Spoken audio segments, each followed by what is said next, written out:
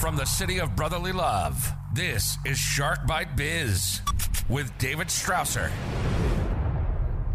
Whoops, you did it again. You just arrived to the newest episode of Shark Bite Biz. I'm your rockstar wannabe host, David Strausser, and this is your place to learn how to grow a business during complete global chaos. Today, it's all about protecting the big idea that you got inside your head. First, though, remember, please download the Shark Bite Biz app exclusively on the Google Play Store, where you can find every single episode of the show, both audio, video. It's all right there inside the app. But let's get back to today's show. I got an awesome guest today. I mean, it's somebody that knows business law, IP law, and also software. I mean, it's one of those great trifectas of expertise that I just love having onto this show. And who could have a better mix for this specific show? We're chatting about how you can best protect your big idea and get approved for that patent that you have lingering around on your head. So, who do we have today? None other than JiNan, Glasgow, George. And yeah, I got to tell you, it's a long intro here, but trust me, it is worth it. JiNan is an amazing individual, and I've got to cover this all. So let me read this out here, and I'm sure you'll be impressed as well. JiNan, Glasgow, George has built her career from engineering to patent law and investment by transforming ideas into assets and connecting innovators to the resources they need to make positive impact. She believes that everyone has the power to create, and her work globally is focused on transforming ideas into reality and creating positive commercial impact from them. Her recent book, The IP Miracle: How to Transform Ideas into Assets That Multiply Your Business, is a bestseller in its categories on Amazon. A patent attorney and former patent examiner with the U.S. Patent and Trademark Office, JiNan is an IP practitioner, registered patent attorney with the North Carolina Bar and the USPTO. She is the founding partner of Neo IP in Durham, North Carolina, USA, and you can find that at neoipassets.com. She has worked with clients doing business or investing in the United States, Canada, Mexico, United Arab Emirates, Europe, India, Brazil, Jordan, Nigeria, Ghana, and South Africa, and Kenya for strategic patent analysis and the development of intellectual property rights, including patents, trademarks, and copyrights for licensing and commercialization globally. JiNan, Glasgow, George is the CEO and co-founder of Patent Forecast, a business intelligence SaaS company that provides insight for investors and executives, serial entrepreneurs, and innovators, giving vision ahead of market data using patent data and AI. And you can find out more about that at patentforecast.com. So, hey, despite the long intro, hey, I'm going to shut up. Let's bring JiNan right on in here. Business strategy. JiNan, welcome to Shark Bite Biz. You, my friend, you just became Shark Bait. All right. Thank you. It's a pleasure. I thank you for coming here. So first question we ask everybody, tradition on the show: what's your experience? What's your background? How'd you get into what you're doing? Basically, in a nutshell, tell us what makes JiNan JiNan. All right. I'm a recovered engineer. I had a first career. It was a first career, new product development, research and development. I'm kind of a space junkie. I got into undergraduate research, NASA Mars Mission Research Center at NC State. So making composite structures for the Mars rover, which finally made it, right? Only 30 years later or so. But as I had been making new products, designing them, I thought, well, this is great. What if I can just do that with ideas, create assets from words? And that's patent law. So I tried on the patent examiner role at the US Patent and Trademark Office and realized I'm not a government worker. Went directly into law school and then tried on litigation and decided to create assets. So I launched my own practice in the late 90s in the Raleigh, North Carolina Research Triangle Park area. And from that time have practiced as a patent attorney, intellectual property lawyer, and launched a software company to do research analytics on patent data. So I get geeky really fast. We can take a deeper dive if you wish, but sounds like you've made a couple jumps there in your career with some career transformations from one industry to the next. But then at the end of the day, I don't know. It just feels like you just put them all into one big basket and you're doing it like all those different segments almost, except for sending rovers to Mars. You're doing that now with what you're doing. But still actually investing in it now. So I do angel investment and venture capital, and we use this patent data and my work as a patent attorney to help improve the likelihood of success of the companies. So still evolving sort of what my career is, but enjoying it all. So one thing I've always wondered is, around patent law, how hard is it? Because, I mean, you've got to think that we're getting to a point where it's hard to think of new ideas. Like people still think of new ideas, but you're thinking of something like, oh, this would be a great thing to invent. And then you start researching, oh, wow, yeah, 15 people already invented some variation of this. Are we getting to that point? I mean, go a little. That's something that's always been a personal interest to me. Explain to me how far along we are, I guess, on the evolutionary thought trail of inventing things. Sure. Well, I mean, it's a great question. There's not that many things that are truly revolutionary. They're rare, right? And that's expected. But on the other hand, we have a lot of problems in the world, right? And what are patents? Patents are inventive solutions to problems. So as long as we have problems, we're going to have inventions and inventive solutions. The thing is that most patents are improvements, as I'm mentioning, like 98% plus, but most people just invent from what they know, right? But the more you see, the more you read, the more you know. And what we're seeing as we look with our patent forecast software across every technology area is there are some areas that are really rapidly evolving and advancing. One of those areas is NFTs, non-fungible token. We're seeing over 1,500% growth in patent filings in that area. And then even one narrower slice of that is tokenization of securities, right? Stocks, securities. That has over 7,000% increase in filings in the last 5 years. Other areas that are evolving, like you think, oh, great, there's nothing new in computing. And yet cloud computing, all the big data centers, that doesn't work as we're moving into Internet of Things, IoT, where we're going to have like 1 trillion connected things by 2030. You can't backhaul all that data to the cloud. So how is compute evolving? We need edge computing and serverless so that the processing of the data from those sensors, those things, is closer to the source.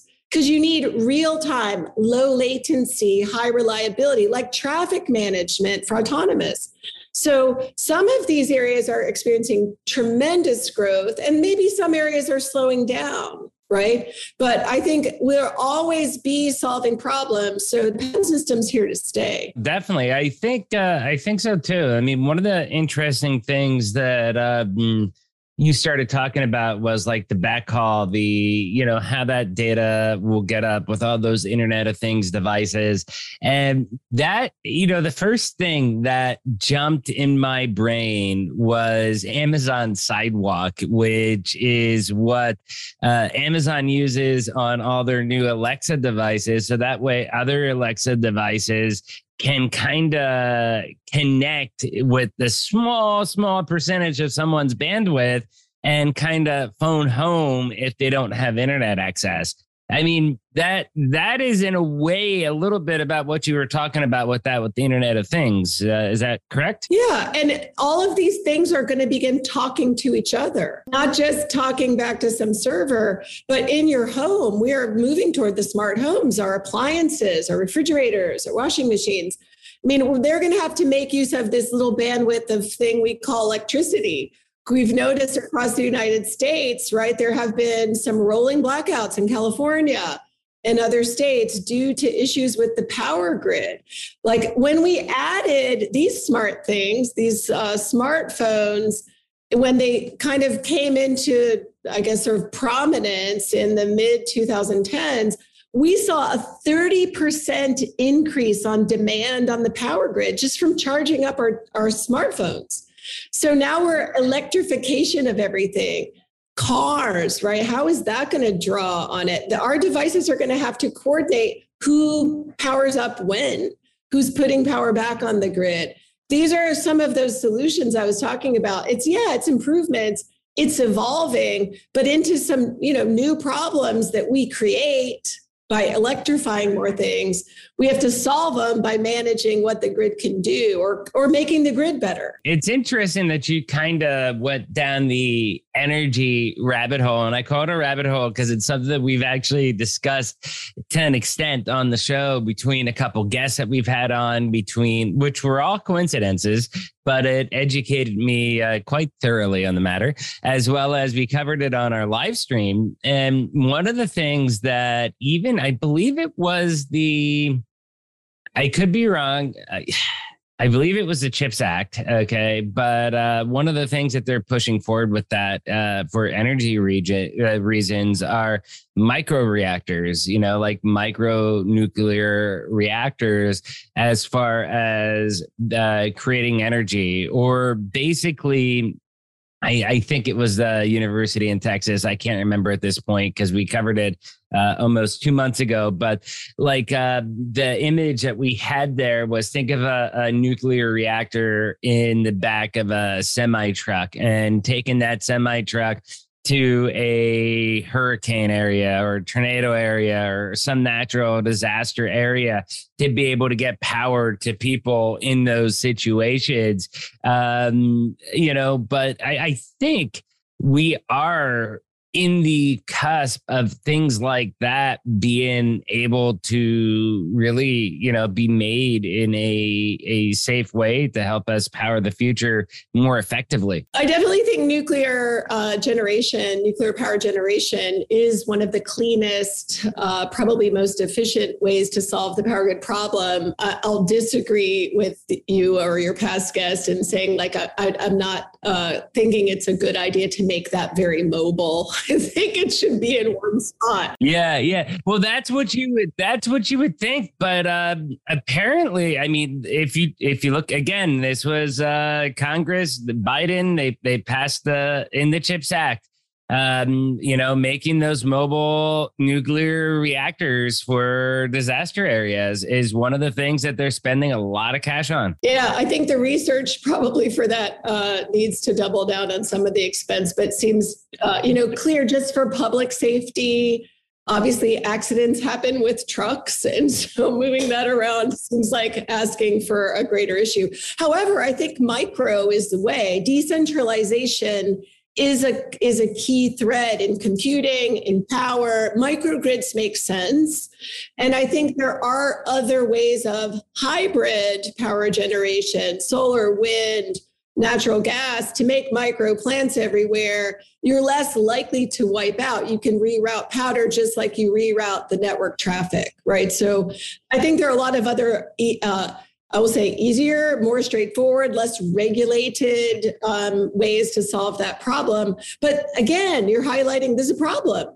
It's never been done before. There's no one else in the world who's making mobile nuclear micro plants. But yet, we have a problem of that we know of, right? We do see a lot in the patent area, though. I will say companies need to get a return on their investment in research and development, and they do that through the exclusive rights of patents. So I'm back to the patent system. We see evidence of what's going to happen because companies have to invest to create patents before they use them publicly or publish. So it's a leading indicator. That's what I use on my investments and as we advise funds, but companies as well. You have to file long before you get in the public domain in areas like this power generation. Right. So let's circle back to your platform, because you keep referring to the platform that you created, and you did found one that's pretty gnarly. Its focus is on patent forecasting. I guess for people out there, they may be new, or maybe they just have an idea. They have a business and they're like, hey, I got a couple cool ideas, stuff like that. What is patent forecasting, and how can it help investors and entrepreneurs really make better decisions going forward? Sure. And I touch on this in my book that published earlier in 2022 called The IP Miracle: How to Transform Ideas into Assets That Multiply Your Business. So this question of ideas are unlimited. That's the good news. Like, we'll never run out. It's the one true unlimited resource in the world. Thank God. However, they're worth nothing. Ideas in your brain are worth less than nothing. You've got to be able to write them and communicate them. But for somebody who has an idea, maybe it's a small business, maybe it's just an individual, and you think, I have solved this problem in a unique way, in a valuable way, in a way that's going to make commercial impact. I'd like to get a patent. Patent forecasting is the next step. Remember, I'm a recovered engineer, so very state about let's invest a little bit. Patents are expensive. Let's invest a little bit, get some data to make a better decision about should I file a patent, right? So the patent forecast software that we use, and patent data is free. You can run it on Google Patents, et cetera, but see what else came before you. That's called prior art. That's what the examiner at the patent office will do. As soon as they receive your application, they're going to run that research and decide how quickly they reject your application. Patents cost a lot to file, like $15,000 plus per application. Don't you want to know your likelihood of success before you get that far? And then in addition to knowing, am I likely to be successful or not, the same prior art research data can help you create a higher quality application because you differentiate from it. You explain in your story. Explain the prior art a little bit, just so that we can get details on what that is. Prior art, generally, what I refer to it's patent documents. It's what other inventions came before you in time. You're talking like, for example, the beautiful Gibson Les Paul patent design that's behind me. Is that kind of like what you're talking about when you're saying prior art? Exactly. So if I'm inventing on top of that, I have to differentiate from it. I have to have some other features or functions or characteristics that are improved, that are new, not existing in that Gibson patent. First time that's actually been helpful during an interview. So I'm glad. Shout out to Gibson. They make beautiful things, beautiful instruments.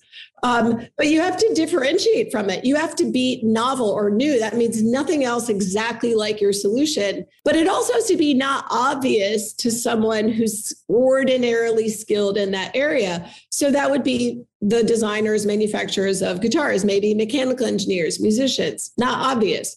So maybe I have a way of improving the tuning automatically, or I have something that's improving the way the guitar functions. I could have the exact same footprint as that guitar, but my improvement may be novel or not obvious. That's what you're going for. Guitars and their patent cases are epic. Like Gibson's going after a couple of brands right now because, who is it? I think it was ESP or some other brand name like that.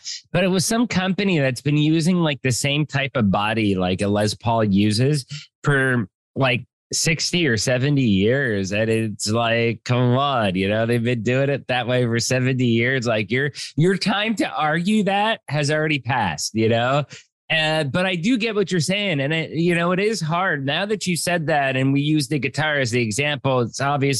It's clicked in my head because realistically, you've got to look headstocks. I mean, that's one way, but then you also have the body of the guitar. I mean, there's only so many different ways that you can really shape a guitar, to make it function. And then you have to mix and match different body types, different headstocks. There's only so many different ways that you can. Yeah. Explorer, Flying V, these others. Yeah. The Flying V gives you that access to the kind of the lower reach of the strings. That's a functional advantage. It's not just something ornamental, but it's also ornamental, very beautiful. So you could have design patent, how it looks, and utility patent, how it functions. Like you're kind of getting two areas for exclusivity, and you use those in different ways to keep other people out of your zone, right? Out of your space. Yeah. And I think the main guitar brands have done pretty good. Although I have seen as of late, there are newer guitar brands coming out. Like I think Kloss, Klos. And what they do is, I believe it's like, what do they call it? Like that fiber type material, carbon, like carbon composite guitar material to make it indestructible, and also make it portable as well too, and doing 3D printed and stuff like that. So like new guitar manufacturers have had to either you're making one-offs that you're just selling because you like making guitars. But if you want to mass produce guitars, you have to get extraordinarily creative because Schecter, ESP, Fender, Gibson, Epiphone, Squier, and there's probably about there's Yamaha in there. You can add it probably another 10 in there to the list of brands that have patents around the guitars, the guitar signs, headstock shapes, stuff like that. And it makes it very, very hard to compete. And yet you brought up another good point a few minutes ago. Patents don't live forever. They're 20 years. 20 years life. So what happens when they expire at the end of that life, or the maintenance fees are not paid? Those go into the public domain. And that's what reopens the competition. Wasn't that just happening with a big cartoon as of late? I remember seeing articles a few months ago, Disney, Winnie the Pooh, something like that. The patent was running out. The copyrights instead of patent. So like these different areas of intellectual property work together. Patents only live for 20 years. Trademarks, including the way something looks, the shape of it, like the guitar, that could be a non-conventional trademark. Trademarks can last indefinitely as long as the company continues to use them in interstate commerce. Copyrights have a finite life, but much longer, 75 years after the death of the author, the creator, or 125 if it's a company. So it is a big deal when things come off copyright or off patent, because it reopens the competition as to that subject matter, whatever it was. Does that make sense? Can somebody else recopyright it then out of curiosity? Once it's open, it's open. Once it's open, it's open. With copyrights, you can do derivative work. So that's a way to kind of extend the life, but you have to add something new. You have to improve it or go beyond it, right? So here's an example in the artistic domain. There are, I guess, kind of the Sesame Street characters, right? We all know them, Ernie, Bert, Cookie Monster, Big Bird. Well, there's an artist who goes by Kaws, Kaws. Shout out to him, love his work. But he created, in conjunction with Sesame Street, his sort of signature artistic work is this kind of cartoony skull and crossbone head and like X'd out eyes. And so he created with Sesame Street all of those characters. They all have the X's on the eyes, but otherwise they're the same. So that's a derivative work, right? So that could be a way to extend that. It's kind of interesting and cool, but yeah, most of the time, once it's off patent, off copyright, it's in the public domain, which creates opportunity for more improvement. That's the whole point of IP systems. Isn't it nice? It's all public area. People can be looking at it, but not practicing until it comes off. So I got two questions that just came up kind of naturally, listening to everything that you're talking about. Now, again, because like most people, I always mix up if people say patent, copyright, or, whatever. I just view it all as IP and throw it under that umbrella. But I believe it was Elon, or everybody's favorite billionaire, Elon Musk, was saying, like, I believe it was patents are for the weak or something like that, for weak-minded ideas. Big heart to Elon. Love Elon. I do love him. What actually a lot of people were talking about Tesla pulled a move that's been known for some time, right? Everybody said, oh, they're open sourcing their patents and letting anyone use them. That's not what they were doing. Like, what they were doing is cross-licensing with other EV companies. Why would they do that? Patents give you the right to keep others out. But the benefit to Tesla in cross-licensing with other EV manufacturers, car manufacturers who had patents in EV, is that it kind of amongst themselves eliminated the issue of challenges for infringement, which can be very distracting and expensive for a company. So Elon has always said, yeah, of course they have patents in Tesla on EVs, et cetera. But he has always said their way of staying ahead of all the other car manufacturers is manufacturing, their automation, their efficiencies, the trade secrets, which also can last indefinitely as long as you can keep them secret. All of that combined with the cross-licensing was a brilliant way to kind of keep the space open for Tesla while they still have the advantage. Here's another advantage for them. I could talk about Teslas all day, but their charger network. Okay. No, talk. I hate people love talking about Elon. I'll talk about it. I'm going to ask you even a Twitter question then about that too, because you get into some interesting territory that you just mentioned with Tesla. I think also applies to Twitter, but I'll let you finish first. So in Tesla, the other competitive advantage, the barrier to entry that they have over other EV car manufacturers and cars, is the Tesla supercharger network is for Teslas only. And it's already across the nation. There are more Tesla chargers than any other charge points. They charge faster. It's better. Would you rather wait in line to charge for a few hours behind somebody else's Leaf or whatever other Volt or other cars, the Volvos and BMWs and the Porsches and all of that? Or you go straight to the superchargers that are fast and there's 10 of them or 12. I think that they're honestly for cars to work. So when we had one of our environmental people on, they brought up some amazing statistics when we were talking about energy and carbon emissions, stuff like that. Everybody wants the world to be green. And we brought up plastics, and she rolled her eyes like, I don't get why environmentalists fight so much about plastics. And I'm like, okay, well, explain that, because I thought plastics were evil. And she was like, well, for example, one metal straw. People are like, let's use metal straws instead of plastic straws. The carbon emission output on one metal straw is the same as 100 plastic straws. So unless you're going to use that metal straw 100 times, which most people won't because they'll lose it, okay? Unless it's in their kitchen drawer, if you're using it for travel or stuff like that for your Starbucks drinks or whatever, unless you use it 100 times, then it's not, like the carbon emissions is actually better to use the plastic over the metal straw. I've got that. We do want our planet to be well, to be healthy, the climate, et cetera. But we only make those arguments when it's convenient to not use plastics. Can we talk about the disposable masks for a second? Those are way bigger than straws. I've never read anywhere anybody saying the impact in the landfills or in the ocean from these biohazard used masks everywhere, right? And there are millions and millions of them. You use it once and it goes in the landfill and it's huge. Those are so horrible. And yet people love them. People love those masks and wanted those masks and everybody wear them. And yet It's the opposite of, okay, we got to eliminate plastics, right? These are synthetic things. The other thing that's inconvenient is diapers.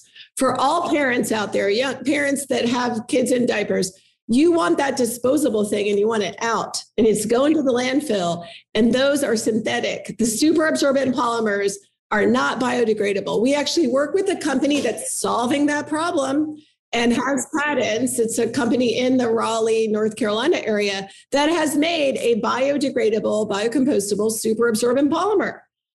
But they're not yet out commercially. They invested in the IP and they're moving into commercial applications. But we go to this anti-plastic thing so quickly, except when it's inconvenient. I totally agree with you. And when I bring someone like that on, obviously they have a political stance. So when I try to interview them, okay, you're an environmentalist. I'm going to try to hit both sides of the story here because I'm down the middle. I'm apolitical. I try to be fair and balanced to everybody.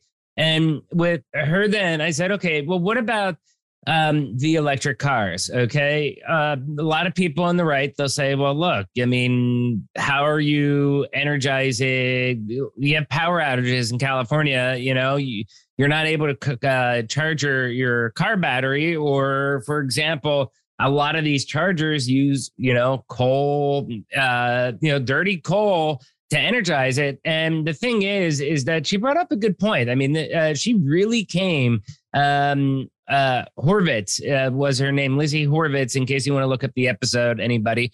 But she really came with her data and she was like, well, the thing is that, yes, it may use coal, but it uses it a lot more efficiently than just using a gasoline vehicle 9 out of 10 times. You know what I mean? And that's some of the nuance that people don't understand. And also oil and gas, right? If we overlook this issue that in the United States of America, we have the cleanest refinery processing of anywhere in the world. Our oil processing into gasoline, the refinery process is the cleanest of anywhere in the world.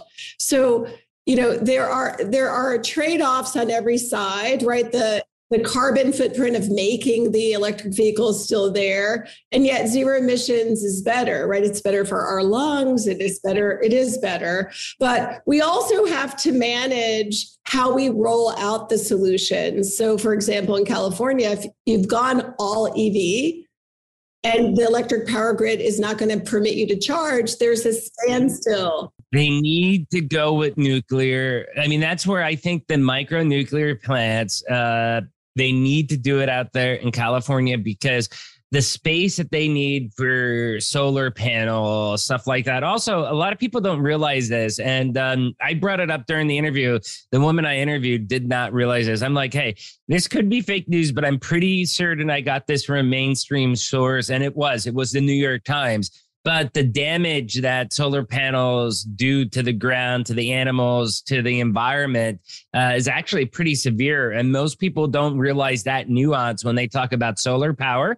And I sent her the New York Times article it was within the last year or two that came out. And I was like, yeah, see, I wasn't talking out my butt. It was true. And we actually threw it up on the screen during the interview as well too, just so that it was done in post-production, but just so that people knew that, like, yes, I was absolutely 100%. It wasn't like it came from some fake news site. It was the New York Times that came out with that research post. Here's the thing though, all of these problems, like, these are complex problems to solve. So there aren't simple solutions. It's not a binary, this is good, this is bad. It's about how do we transition effectively to alternative fuel sources.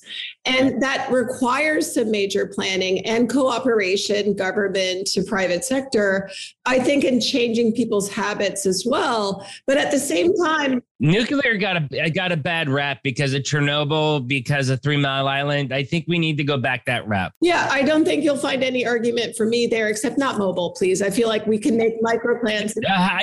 That's the one point we're going to have to agree to disagree on. If you saw that University of Texas mobile truck with a huge nuclear reactor in the semi truck, you'd be like, yeah, that's pretty awesome. I want that in my backyard. Just security, though, like our power grid is open to security hacks. But what I'm saying is, like, these are all complex problems.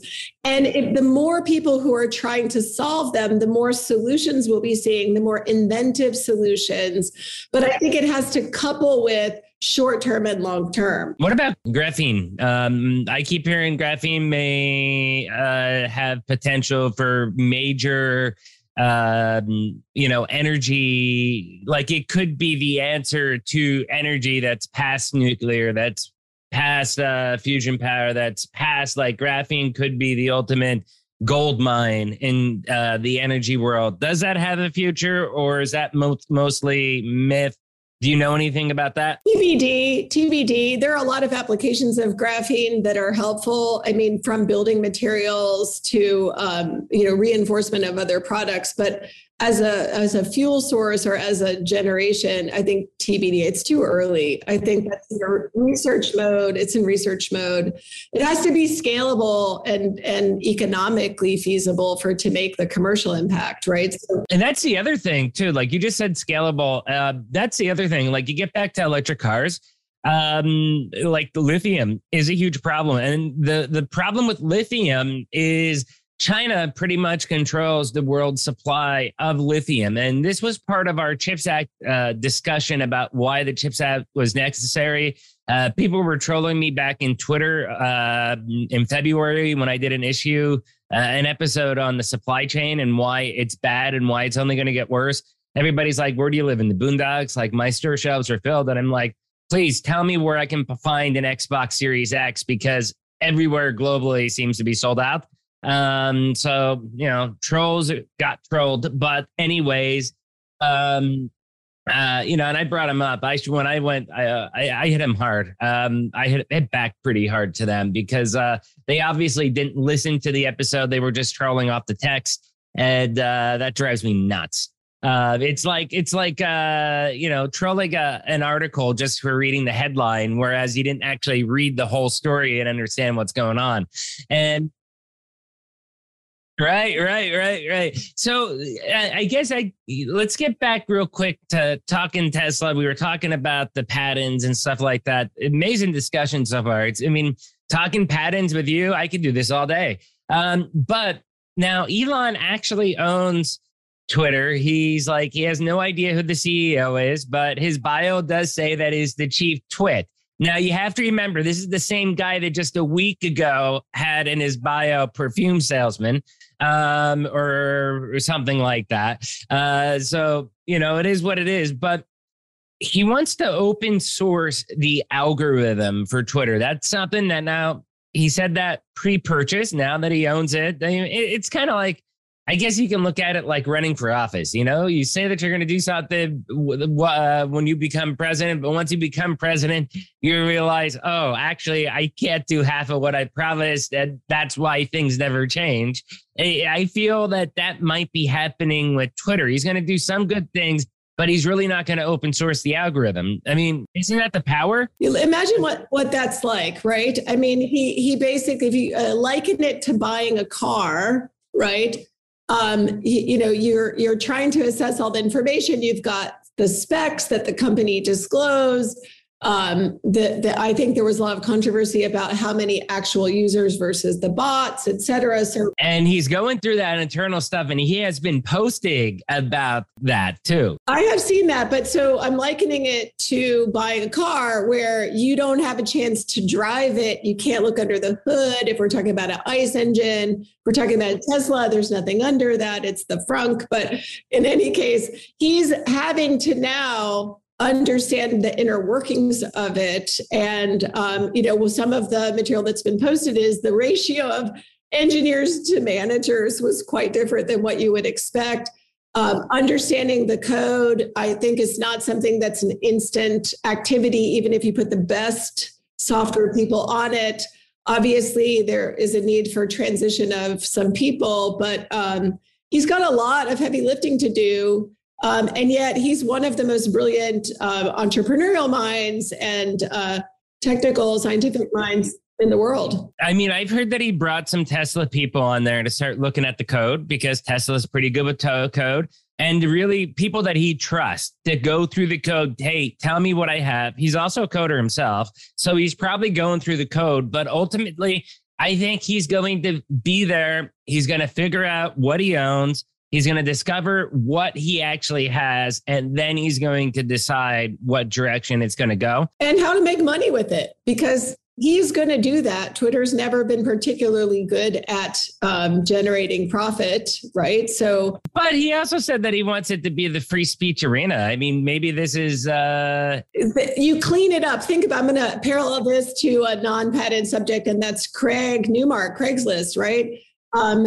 All he did was do what the customers wanted, the users, if you will, on his platform, was to begin to make money charging for something that was free to keep the trash out, if you will, the noise out of the system. Right. Like the nominal fee that he started charging, the $5 or whatever. Hey, I pay for Twitter Blue already. I pay for Twitter Blue already. Millions of dollars every single month just on the advertisements for the real estate, right? Or the jobs posting. Two things made him a gazillion millionaire, right? And it was just to make the platform better for the users to do that. And I think that's where Elon's going to go with Twitter. He's going to Would you pay for Twitter? Would you pay for Twitter? I would. Yeah. Do you pay for Twitter Blue now? Would I pay for Twitter Blue now? Do you pay for Twitter Blue as of this interview? Do you pay for it or no? As of this interview, I don't. My Twitter use is not high. So I'm going to say that, but I'm very familiar with it and this sort of discussion. I tweet during sports games, troll people, hate on the Dallas Cowboys, stuff like that.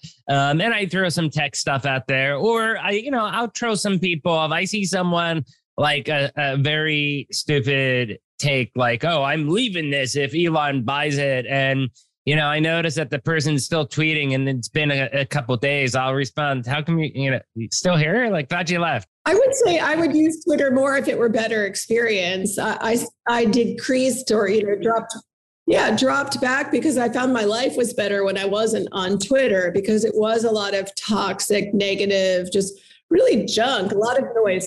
I would use Twitter more than Facebook, and I don't like Facebook anymore. So anyways, I do have one last topic I want to discuss. The Elon thing took a little bit longer than I thought. We went down so many rabbit holes, but it was fun.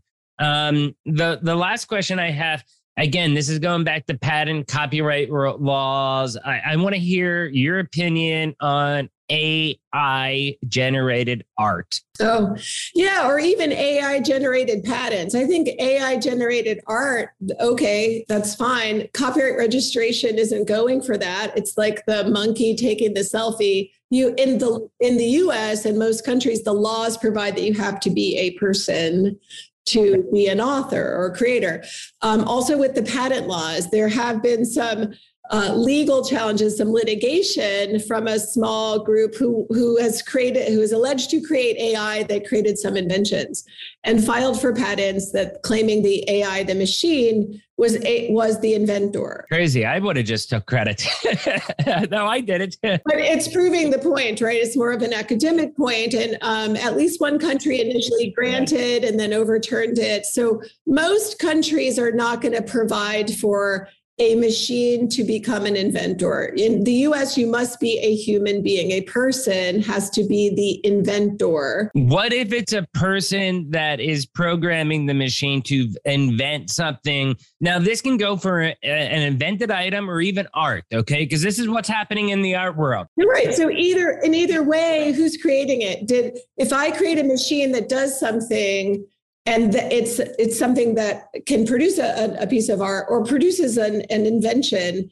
Did I invent it? No. If the AI invented it, I perhaps cannot claim the inventorship of it, or that's the kind of logic where you're getting. The interesting twist I'm going to give you is if you think about Sophia, the AI robot, who is now a citizen of Saudi Arabia.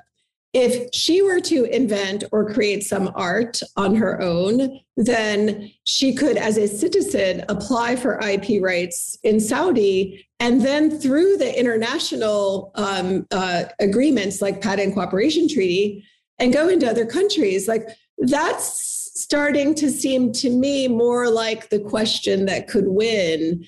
And so, yeah, I think eventually we will see robots with AI who are generating intellectual property. It's not today. The laws will have to address it. So we already discussed about how, like, your software, for example, okay, how it could do the pattern forecasting, how it can kind of tell you how much similar art there is 2 years, all that type of stuff. Okay. Amazing, amazing software IP, by the way. That is really awesome to be able to do that. How much harder is your job going to be once it has to start to account for all these AI created items, if it gets down to that? I think that we'll see a higher bar to patentability because of this non-obviousness, right? So the standard of what is obvious to someone of ordinary skill just went to AI pattern recognition, right? So I think it might actually make it harder to obtain a patent, harder to obtain that differentiation. I think that we'll see the volume of issued patents go down when AI becomes a creator. Do you use, I guess I don't want to put you in a position where you have to spill the can on how your solution works, but with your software itself, I mean, do you incorporate AI into it or any type of machine learning that will be like, hey, look, when you see X, Y, and Z is the same on one, then give recommendations on how it can be better or different so that way they're not the same. Is that how you do it? We the initial software, if you will, that I developed under Neo Patents was based on algorithms only, cladistics or evolutionary biology principles. So we were looking at the algorithm assessing how science and technology was evolving and looking at patterns there. That was how then we layered humans on top of it. But this pivot to use machine learning and some AI helps with the clustering, the grouping, and then pattern recognition, not merely based on an algorithm, right? Because there are things that we have never seen before, and yet then patterns emerge from that. So data emergence, I think, requires that we begin to use machine learning more aggressively for identifying anything. Wow. This is, this is totally blown my mind. You are an expert in so many fields. I always see someone like you and I see the profile and it's like, okay, this sounds fun, but these topics, when they're talking about patent law or copyright law, they're not always the most fun to be able to talk about. But when you're able to talk about it with some real examples, especially like Tesla or Elon Musk, the juicy ones, it always gives it like that extra kabang right there to make it to make the episode go into hyperspace. So, hey, thank you so much for coming on, for sharing all your knowledge. I learned so much on this show. Please tell everybody out there watching or listening, one, where they can find your book, and two, where can they find out more about you, about your business, and about your patent forecast software? Sure. So my book, The IP Miracle, is on Amazon and other places wherever you get, online books, audio, etc. And then you can find me on LinkedIn, JiNan, Glasgow, George. There's just one JiNan in the world. So you can find me on LinkedIn. Our patent forecast software is at patentforecast.com. patentforecast.com. And you can also find me at my law firm, Neo IP, N-E-O-I-P, Neo IP Assets, because we create assets, right? Thank you. Okay. Hey, JiNan, thank you so much. I appreciate you coming on. This has been an amazing episode. And, definitely I want to get you back on sometime on the future, maybe during one of our live streams with my co-host, Adeta. She's data-driven, very analytic, and we cover a lot of topics that I think, based off our conversation today, you'd love talking about. So I'd love to. Thanks. Yep. Hey, thank you so much for coming on. We'll see you then. Take care. Cheers. Bye-bye.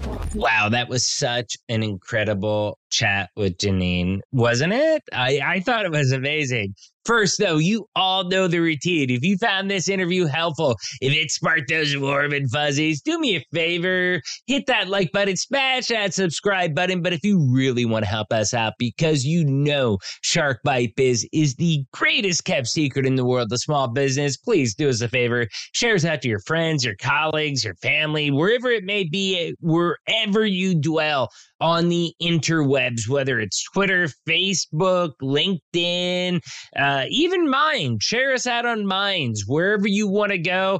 I just appreciate the help of getting people like JiNan and also Shark Bite Biz out there trending. Now let's get back to the real rock star of this episode, JiNan, okay? I love patent law and I love software. I mean, let's face it, I'm in the software industry and it's something I have a passion for, and I love people coming up with awesome solutions to problems. Having a company like JiNan's that can help you determine your level of success for your ideas, it's critical. I mean, let's face it, knowing beforehand how similar or not, your idea is to existing patents is one of those things that can make a huge difference in your success. Do you want to be down and out just because you were unsuccessful on trying to get a patent? Or do you want to know the best path to success beforehand, what changes you have to make, what tweaks need to be done, so that way you can have a big enough differential to where the patent office is like, you know what, this is a new idea, or I don't know, I could be wrong with this, but I believe there's a thing to where you can build onto existing things that are still new and still have some level of success with that. I mean, that's really what JiNan offers, and to me, it's pretty amazing. Awesome stuff, JiNan. Thank you for coming on, sharing about your mission of helping new businesses launch their ideas and really have some teeth for their patent argument. It's pretty awesome if you ask me. I think most people that listen to her interview will agree it's pretty gnarly. So, question of the day.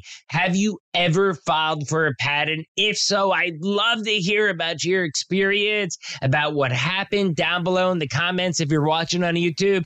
Do you want to be on the show? If so, interviews at sharkbitebiz.com. Please don't forget to join the channel. $3 a month. You can become a baby shark, or if you want to help us out financially, just hit the super thanks button. If you watch the video, there's a little heart with a $sign on YouTube. Just hit that. $1, $5, $20, whatever you can. Every dollar helps us work and do our mission of getting the best knowledge to help you with the 3 Gs. That's personal growth, professional growth, and business growth. It helps accomplish all of that with these excellent interviews that we're doing each and every week. So y'all know this by now, but I'll tell you once again, I'm David Strasser. This is Shark Bite Biz. We'll see you all next episode. Cheers.